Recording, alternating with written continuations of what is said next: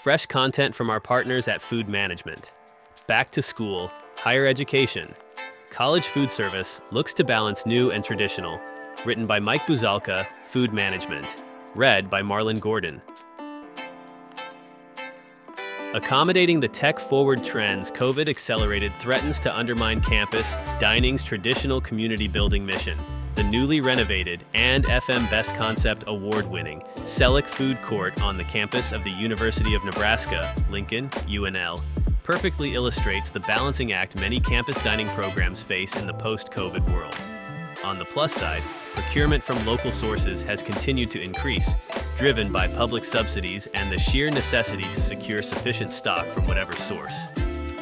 While in much of the country the prime agricultural season runs counter to the school year, this obstacle has not impeded efforts to work with area farmers to whatever extent possible. Of course, categories like dairy and meat are less affected by seasons, and the traditional holiday break does mitigate the need for fresh product in the deadest part of winter.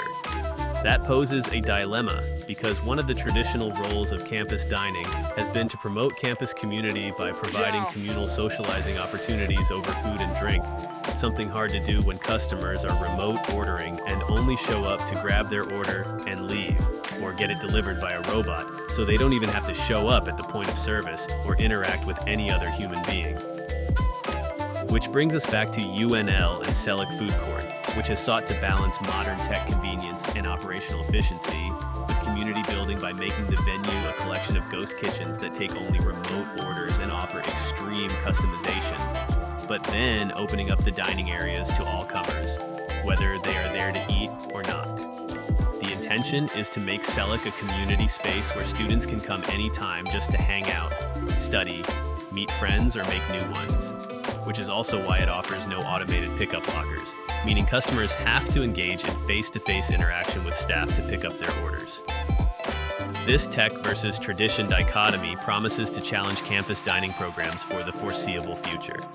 The past year has also seen a number of major and many minor dining venues opening on campuses as schools position themselves to attract what is a shrinking college age and perhaps even faster shrinking college-bound population, with a number of these being conversions of traditional residential dining halls into retail food courts or food halls, complete with mobile order service.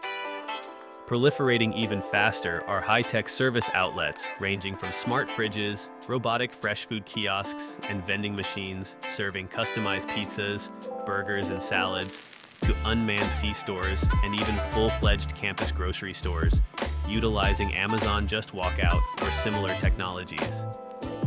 Driving all this is not only customer demand but economic necessity as campus dining programs continue to struggle with the cost and availability of labor. While colleges generally don't face as dire a worker shortage as some other markets like K-12 and senior dining, the situation does threaten a market that has traditionally emphasized the personal touch with its customers, many of whom it sees multiple times a day for most of the year. Just how valuable a personable frontline staffer can be to a program can be seen from some of the stories related in FM's recent Food Service Heroes features, Here, Here, and Here, for example. What may be evolving is an approach in which human labor is allocated to high-impact customer-facing functions, while rote back-of-the-house and routine operational roles, such as order-taking, are automated. These are solutions in which big commercial operators are already sinking major investments, and which can be expected to eventually filter through the rest of the industry as vendors look to broaden markets and capture market share.